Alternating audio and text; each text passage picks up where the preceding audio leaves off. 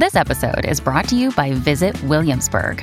In Williamsburg, Virginia, there's never too much of a good thing. Whether you're a foodie, a golfer, a history buff, a shopaholic, an outdoor enthusiast, or a thrill seeker, you'll find what you came for here and more. So ask yourself, what is it you want? Discover Williamsburg and plan your trip at visitwilliamsburg.com. Another day is here, and you're ready for it. What to wear? Check. Breakfast, lunch, and dinner? Check. Planning for what's next and how to save for it? That's where Bank of America can help.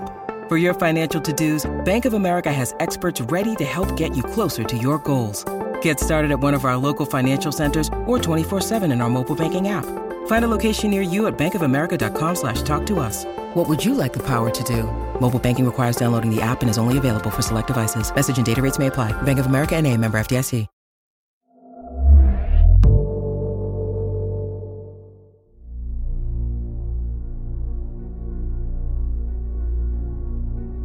Hello again. This is Stories to Keep You Up at Night. I'm your host, Marco Palmieri, and I couldn't be happier to welcome back as my co-host my friend and realm colleague, Nicole Otto. Hi, Marco. I am so happy to be here. It's really awesome to have you back here to share another block of really great stories. We've got quite an assortment on tap, and I'm really excited that you'll be along for the ride. Oh, me too. And we're getting off to a pretty dark start today. That we are, yes. This story is probably darker than a lot of our recent offerings, and I think that's largely due to the fact that it's so grounded in reality. It's a near future story, but it's doesn't have any supernatural elements. It's violent, and we just want to caution everyone out there. It's not graphic, but it is some pretty strong stuff. So fair warning. In a near future state where abortion is punishable by death, the apocalypse doesn't come on horseback. It comes by tanks and drones and automatic weapons. This is Contingency Plans for the Apocalypse, written by S.B. Divya and voiced by Lisa Flanagan.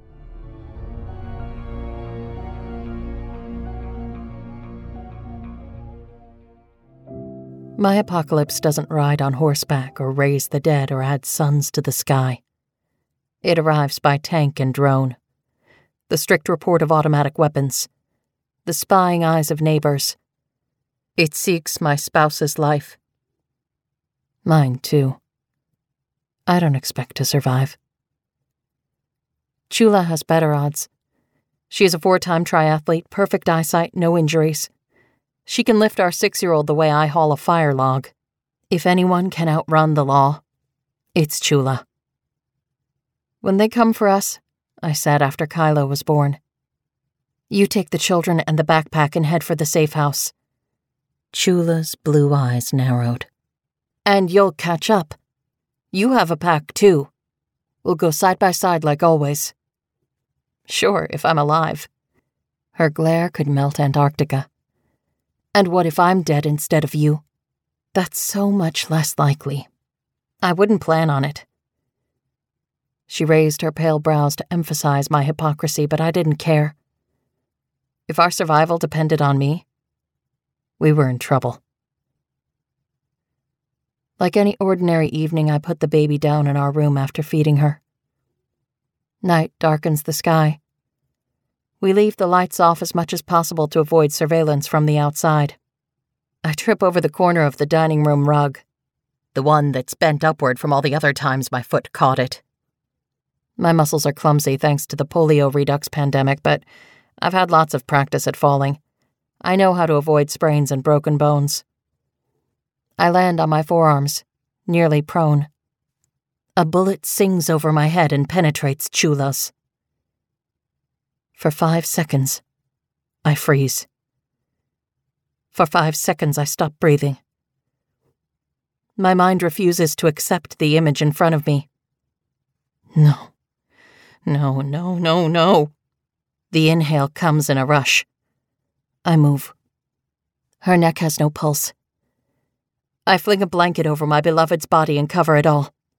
The blonde hair now matted with blood, the shards of glass catching the streetlight, the limbs splayed like a sleeping toddler, the stain spreading outward on that rug, that thrice-damned rug, which I will never see again. A yellow thread snags on the hinge of my wrist prosthesis. Chula's favorite color. I yank it out and stuff it into the center of my bra as I crawl across the room. More bullets trash our windows. A rubber band made of devastation tightens around my heart and lungs. I speak my farewell in my thoughts. To say it aloud is to provide evidence to the censors. I wish I had time to give Chula a farewell kiss. I wish she'd lived. I hope the people outside think we're both dead. In the windowless hall, I stand and run. My booted feet slam against hickory planks. Our home improvement project from back before fear decorated our lives. Now we sleep in our clothes and wear shoes in the house.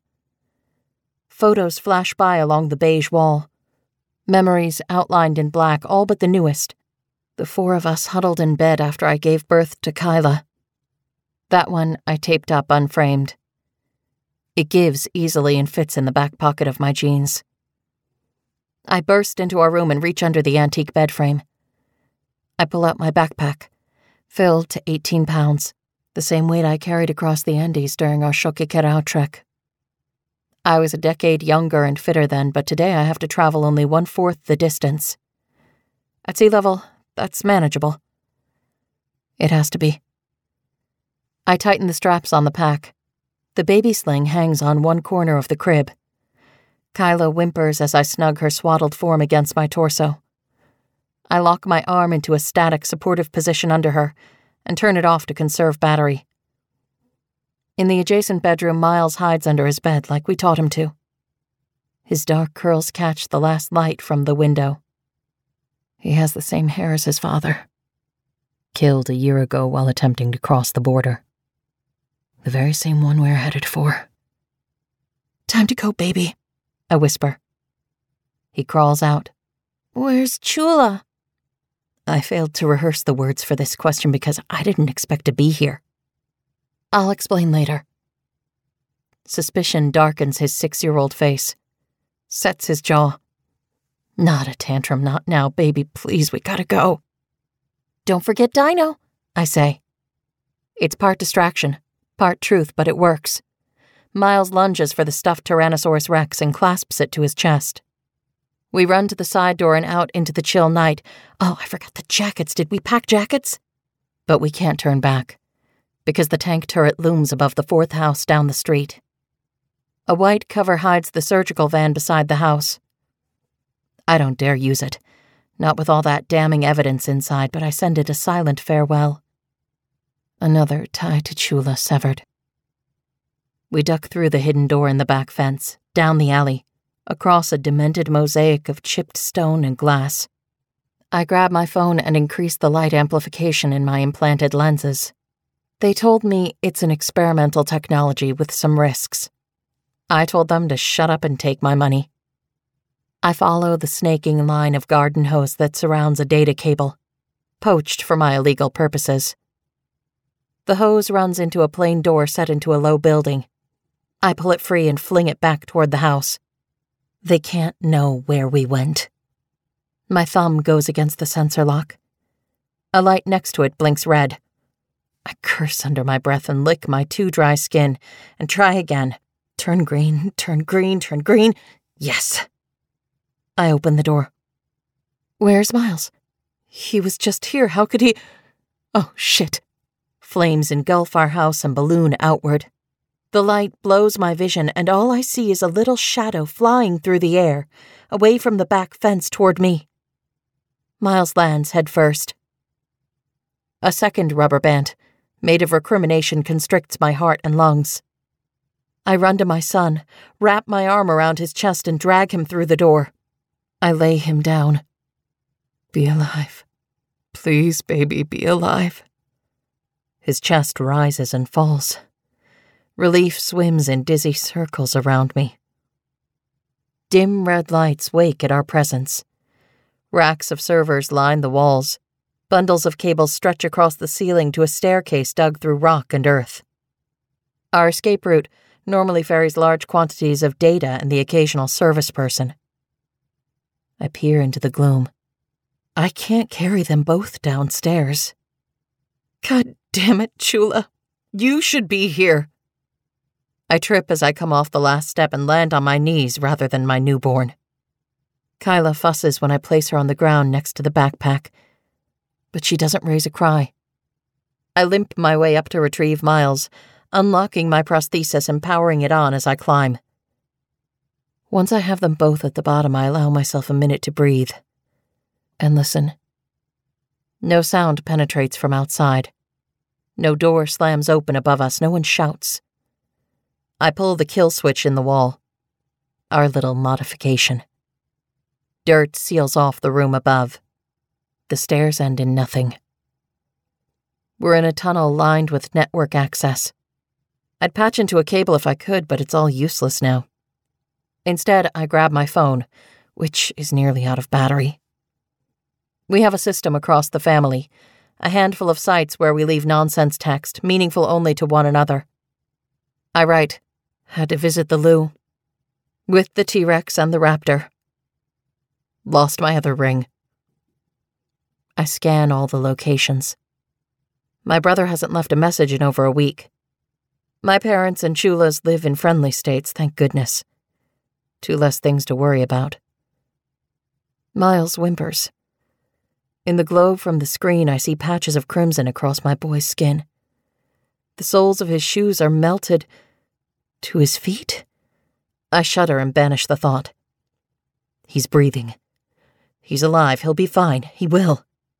He has to be. The tunnel shivers around us. Dust motes dance in the artificial light. I shove the phone into my pocket. We can't linger too long. I consider the pack, sized for multi-day hikes. Miles is small for his age. Maybe.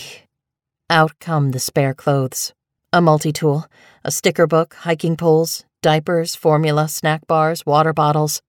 An optical cube with all our memories. The jackets must have been in Chula's pack. I use the knife from the tool to tear holes on either side of the pack's bottom. Then I slide Miles in and snug the compressor straps around him. In the outer pouches I cram in 6 diapers. They're lightweight.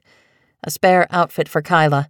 3 packets of formula, 2 snack bars, 1 water bottle, and the data cube. It's an old dilemma. Weight versus comfort. The multi-tool goes in my back pocket. My only weapon should I need one. The baby goes on my front. My son rides on my back a 44-pound load. His head lolls against my shoulder. In the interest of minimizing weight, I remove my prosthesis and add it to the discards on the ground. The hiking pole helps with my new center of gravity. Grief and determination fuel my steps. If I don't survive, neither do they. Chula strides through the tunnel, Miles running alongside. I imagine him whining that his legs are tired. Chula tucks him under an arm, her bicep bulging but not strained. In this vision, I'm a ghost floating behind them. All goes according to plan, and they escape. Loss and pain are not mine to bear. I don't have to be the strong one. For 12 hours, I walk, trudge, plod, stumble. Every 3 hours I stop to feed Kyla. Half from my breasts, half formula, all of it while standing or kneeling. The yellow thread tucked into my bra draws my gaze as often as my baby's dark eyes. I reach my right hand back to check Miles's pulse and breathing. I slide water into his searing mouth with my fingertips and hope he doesn't dehydrate too much. The longest field goal ever attempted is 76 yards. The longest field goal ever missed? Also 76 yards. Why bring this up? Because knowing your limits matters, both when you're kicking a field goal and when you gamble. Betting more than you're comfortable with is like trying a 70-yard field goal. It probably won't go well. So set a limit when you gamble and stick to it. Want more helpful tips like this? Go to keepitfunohio.com for games, quizzes, and lots of ways to keep your gambling from getting out of hand. On a remote island in frigid Lake Superior, a fabricated creature birthed from the mind of a disturbed genius stalks the very people who created it. Ancestor, by #1 New York Times bestselling author Scott Sigler, is a classic tale of science gone horribly wrong. Available wherever you get your podcasts. Things I can manage to think about are time, quantities, and steps. Others I push away. My inevitable failure. Chula sprawled on the rug. Our cold, stiff bodies lying in this catacomb-like space. Should we have stayed in this state? We asked the question at least once a week. I found the patients and guided the van. Chula and the robots performed the abortions. In this place, our life-saving service was punishable by death. We knew the risk. We couldn't lie to ourselves about that. But it wasn't supposed to be me here dragging our family to safety. Chula contacted the resistance, made the arrangements. We kept my identity secret to better protect the children, whom I carried for the same reason. She had the reputation. A doctor, one with a rare skill. I was a data miner, nothing special about that. At last, a staircase rises ahead. The cables converge upward. My legs weigh more than elephants. Damn elephants. Why do they have to be so massive? Step, step. One more step. I'm through the door into another data center, equally unattended. My phone is dead, but I remember the route to the safe house. I remember most of what I see, a leftover habit from years of wearing glasses and being nearly blind without them. Dawn glows in the eastern sky. It lights our way to a low, sprawling house painted gray with white trim. The side door has an electronic lock. I enter the 8-digit code. A faint click indicates that it works. I stumble inside. A couple emerges from a bedroom. Their alarmed expressions tell me everything about our appearance. A question buzzes through my ears into my head. Chula Smith. I whisper her name as an incantation and sway on the tiled floor, surrounded by walls and furniture and warmth. We're safe. For now. They leave us in a bedroom decorated with faded posters of augmented reality stars. They remind me of my past life, trawling the net for good data, piecing it together like clues in a mystery. The skill came in handy for finding those in need of Chula's services. Most people don't notice the breadcrumb trails they leave on the internet. Miles lies on the single bed, his burns dressed as best as we could. Half a bowl of chicken broth coaxed in by small spoonfuls. Kyla and I rest on the floor. An unzipped sleeping bag lies beneath us. My heart, entrapped by its 2 rubber bands, beats with the restless fury of a butterfly in a net. Outside our door, our hosts' voices rise in argument. They gave me code names, Bravo and Foxtrot, and didn't ask for mine, but they know I'm not Chula. Smith is the priority evacuee, not the family, says Foxtrot. We can't make an unscheduled supply run without authorization. 2 more days. They'll last. She has a 4-month-old baby. Bravo sounds upset. And her child needs medical attention, more than we can give. And we need to maintain our cover, or we're no good to anybody. I don't like it either, but we can't risk everything for a low-priority group. Their voices drop away. They use the wrong pronouns for me, but I'm in no position to correct them. Bravo's right. Miles needs a doctor. If Chula were here, she could take care of him. If Chula were here, they'd be on their way to the border already. If Chula were here. If. Kyla whimpers. I sit up to give her my left breast, the better one. I lean against a wall and use my legs to support her body, but it takes time, and she's crying before I'm ready. She's calmer when we switch sides. Her black eyes stare into mine, all serious business, until a smile breaks her suction and lights up her face. I can't help returning it, but I'm thinking, Please make enough milk today. Please for today and tomorrow and the next. Until we get out, because we used the last of the formula, and it's rationed, and these people don't have a baby, so we can't get more. For 20 minutes after she stops feeding Kyla is sunshine and roses. When she fusses again, I try to latch her on, but she's having none of it. Her wail brings in our hosts. You need to quiet her down, Bravo says. We're not supposed to have children here. She's hungry, I say. Shame heats my neck and cheeks. Foxtrot frowns. Can't you feed her?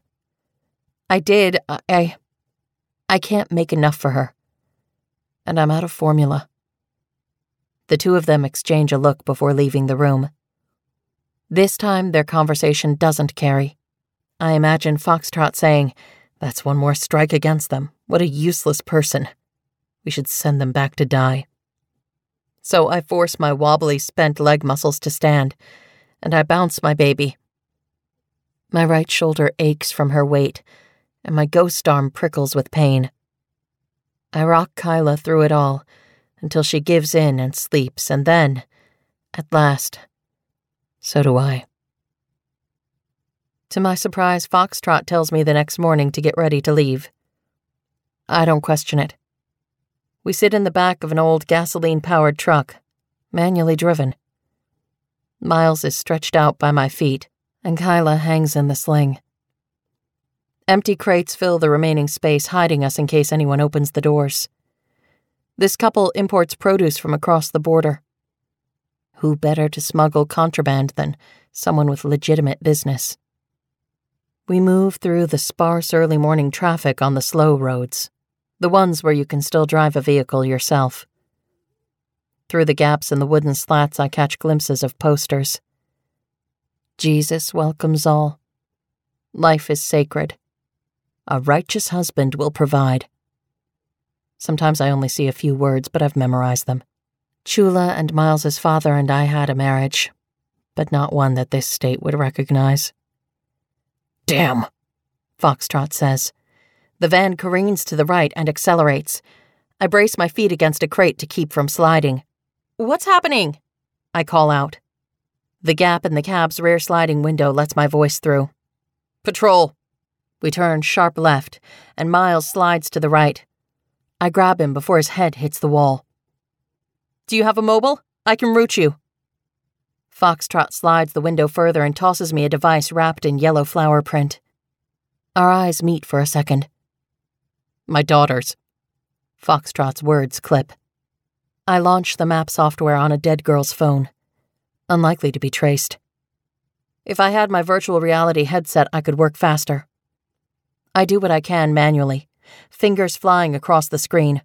Data overlays stack tiny icons, not my customized versions, but no time for that. I scan for safe zones to hide a truck. A produce warehouse lies 3 miles out of our way. Bonus, we'd pass under a freeway bridge to get there. 2 blocks, then left, and an immediate right, I call. By the time Foxtrot makes the right-hand turn, I'm ready with 3 more instructions. And so we dance with our pursuers, avoiding known camera sites and drone zones. This low-bandwidth communication is awkward. I would guide Chula's surgical van remotely, directing the auto driver from home.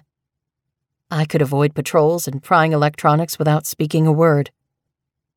Hard right at the 3-way, I call. Our tires screech and the truck keels, but we keep most of our speed. Foxtrot drives almost as well as an auto car.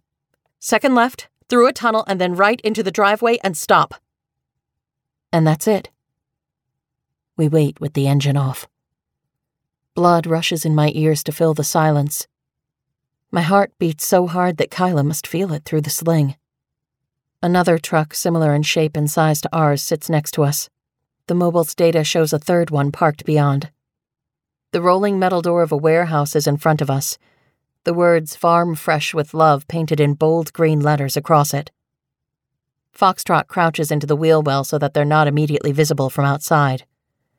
I scrunch down and install my custom overlay.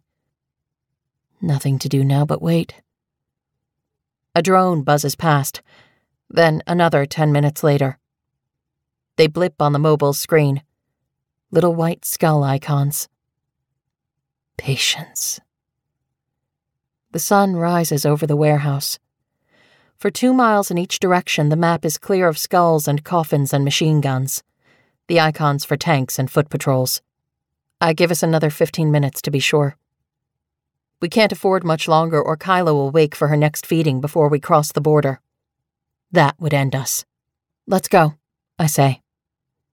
Foxtrot sits up and starts the engine. I'm grateful for their trust, that I know what I'm doing. As we approach the border station, I rearrange the crates to block us from all sides. I can't see the squat, hard-edged buildings, but I remember them from pictures. Their walls studded with cameras. The sun blazes over endless desert. The back of the truck becomes an oven as soon as we stop moving. I peek through the crates to see what's happening. The view isn't good. Documents. A deep voice speaks the word.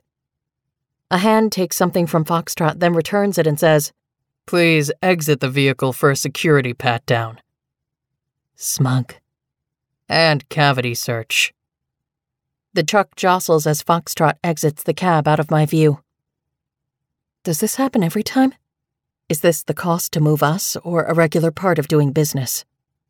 A third rubber band snaps into place around my heart and lungs. It's made of rage and I can't breathe. Heat rushes through me. Keep your hands off my driver. I will rip your goddamn head off and watch the life pour out. I will... Foxtrot climbs into the cab. Proceed, the guard says. We drive on past 2 barbed wire fences set 100 yards apart. Into California. And safety. The word tastes bitter in my thoughts. What kind of safe place uses people like that to secure its borders? But on this side, at least the work that Chula and I did would be legal. If I close my eyes, I see her body sprawled in our house. I see the photo of our spouse's body laid out in the desert. A cruel souvenir sent by the border troops. Am I a coward for running away? Should I go back when Kyla is older? No, whispers Chula's voice. No way, whispers our husband's. Keep the children safe. Raise them. We agreed on that when we decided to stay in Arizona. In a house reduced to rubble. In a life burnt to ash. We stop again in half an hour, just as Kyla is beginning to stir. Through gaps, I see a single-story ranch house with other small buildings behind it. Foxtrot opens the back gate and moves the crates out of our way. I blink in the sudden brightness. 2 brown-skinned men pull Miles out on a stretcher and carry him toward the house. I force myself to meet Foxtrot's gaze. I'm sorry about the search, I say. Thank you for helping us. The most inadequate words I've ever spoken. Foxtrot nods. Do you have to go back? The question dies before it reaches my lips. I know the answer because I lived it too. I risked my family so that we could help the women who couldn't escape. If the state hadn't found us, we'd still be there. Take care, Foxtrot says. The truck rumbles down a dirt road toward a field lined with vegetables. I follow my son and discover my mother waiting inside. How? They got word to me as soon as you crossed the border, she says, and I got your message before that. I've been waiting nearby just in case. She opens her arms to me and I sink into them. I'm so sorry about Chula, she says. She doesn't say, I told you so, or how could you do this to your children, or any of the dozen other recriminations I've imagined in her voice. Kyla squirms and fusses, sandwiched between us. I need to feed her. Over my mother's shoulder, I see Miles on the bed, his chest rising and falling, his eyelids fluttering. He hasn't woken enough to speak. I wonder what silent price he's paid. Was our work worth the cost of my son's condition? Of my spouse's lives? I may never have the answer to that. Maybe none exists. As I feed my baby, the bands that constricted me loosen. Enough for regret and sadness and rage to expand. My tears land on Kyla's chest. For now, it's enough that I got us out. The children are safe and alive. I have no desire to consider what comes next, not yet, not today. Right now, our survival is all that matters.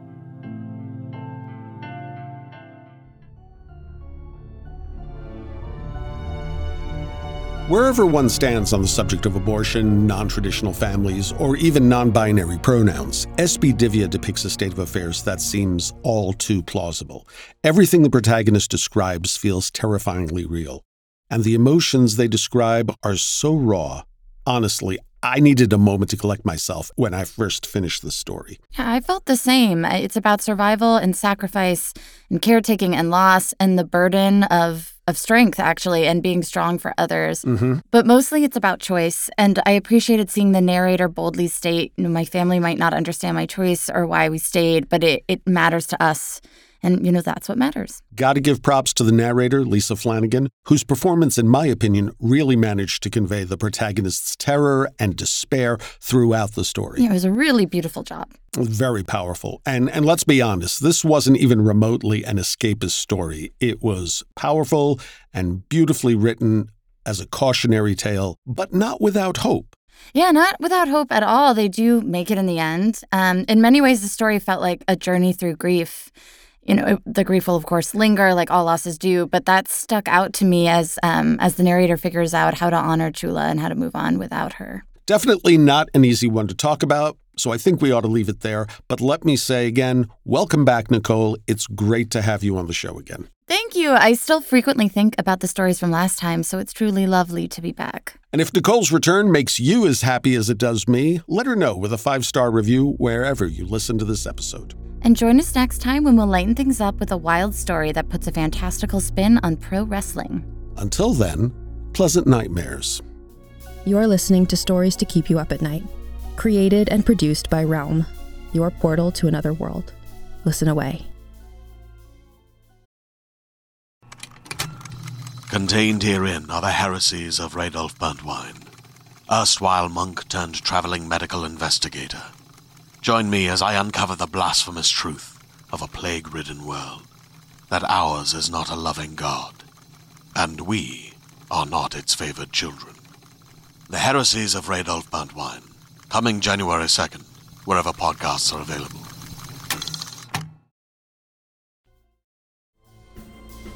Stories to Keep You Up at Night, episode 65, features Contingency Plans for the Apocalypse by S.B. Divya.